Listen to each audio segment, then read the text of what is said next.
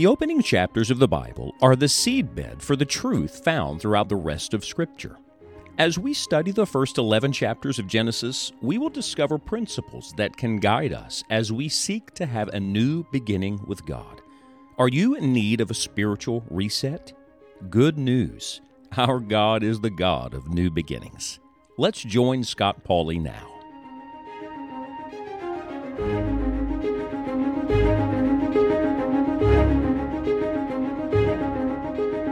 Someone asked me not long ago how many nations I'd had the opportunity to be in, and I'd not given a lot of thought to it recently. I started counting them up and was really surprised how many nations of the world God has given us the privilege, the opportunity to preach the gospel in and to minister in. I enjoy being in different nations. Culture and customs vary.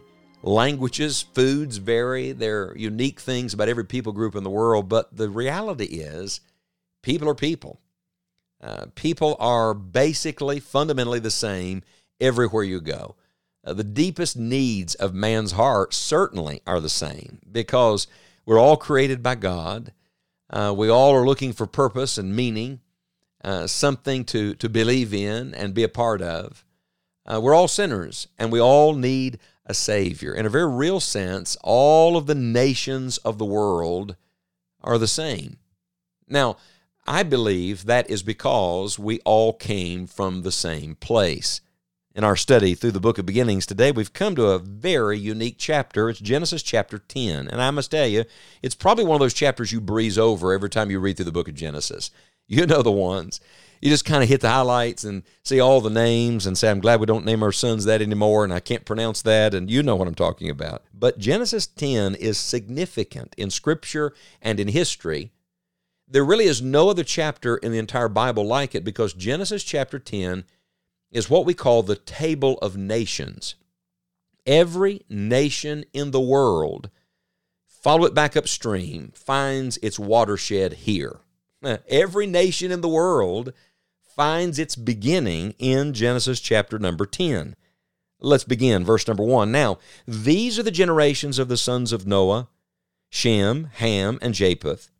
And unto them were sons born after the flood. So we know where we are. Remember Noah and his 3 boys, the only people that survived, and their wives, the only people that survived the worldwide flood, and God starts over with them.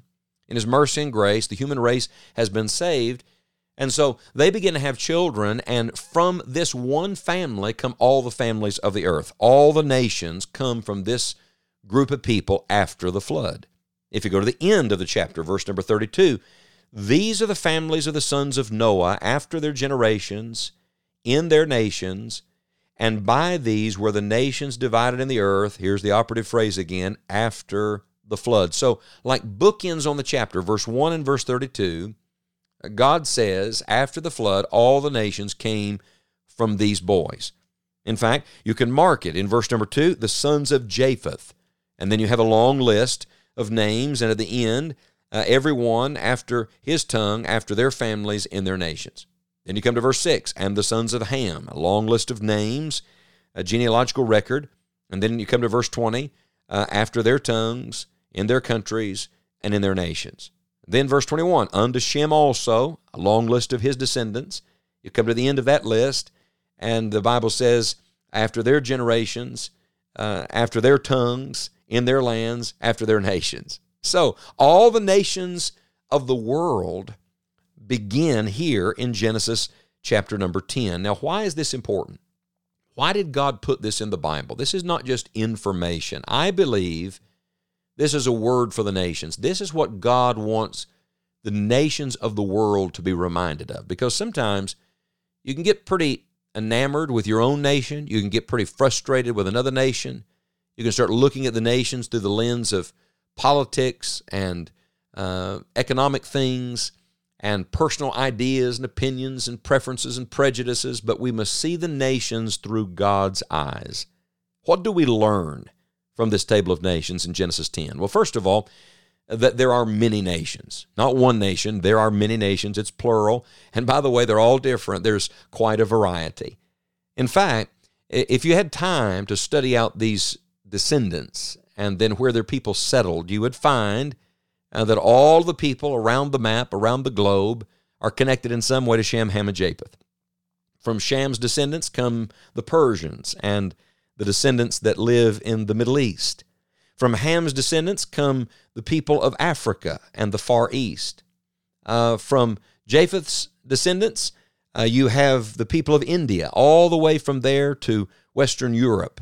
And so you can see the ripple effect from this one family, but it all came together here in Genesis chapter 10, many nations descending from Shem, Ham, and Japheth. A second thing I think is very important to notice is that not only are there many nations, they all came from one blood. Now, I'm using my words carefully here. It's not my term, it's God's term. One blood. You find that expression found in Acts chapter number 17 in the New Testament. The Apostle Paul is preaching his famous sermon on Mars Hill about the unknown God. Let's break into it. Acts 17, verse 24, God that made the world and all things therein, seeing that he is Lord of heaven and earth, dwelleth not in temples made with hands, neither is worshipped with men's hands as though he needed anything, seeing he giveth to all life and breath and all things. So all people were created by God.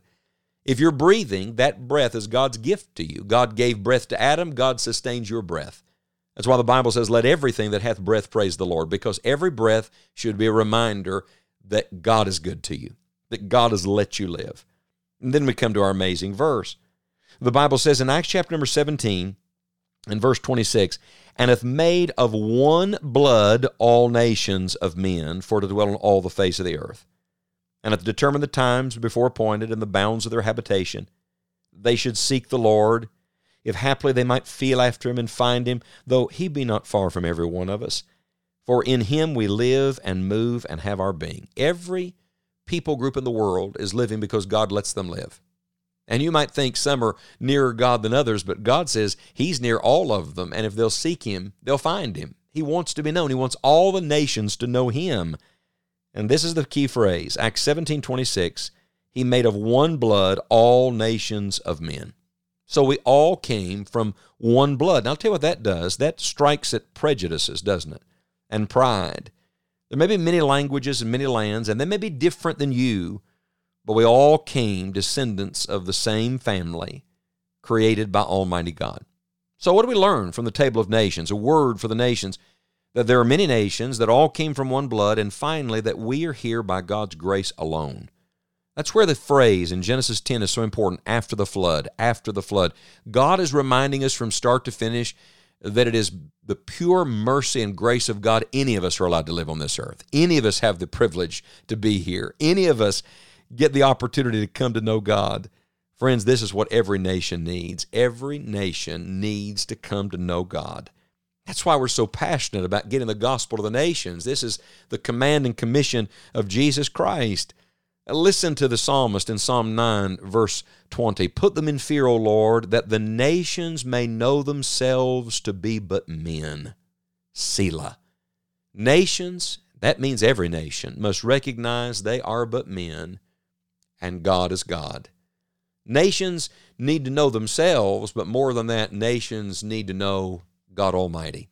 When you come to the end of the Bible, to Revelation, around the throne, there are people of every language and tribe and kindred and tongue and nation there. Why? Because God wants all people to come to him. Would you pray today God would give you his heart for the nations? Would you ask the Lord to show you today what you can do to help get the gospel to your nation, and then, by God's grace, to all nations of the earth? No matter where you are or what you've done, you can have a new beginning with the Lord. A great way to experience this new beginning is to have a fresh start in your devotional life. We encourage you to get into God's Word. On our website, enjoyingthejourney.org, you will find a wide variety of devotional plans from which to choose. We hope they're a blessing to you. Thank you for joining us today, and may God help you to enjoy the journey.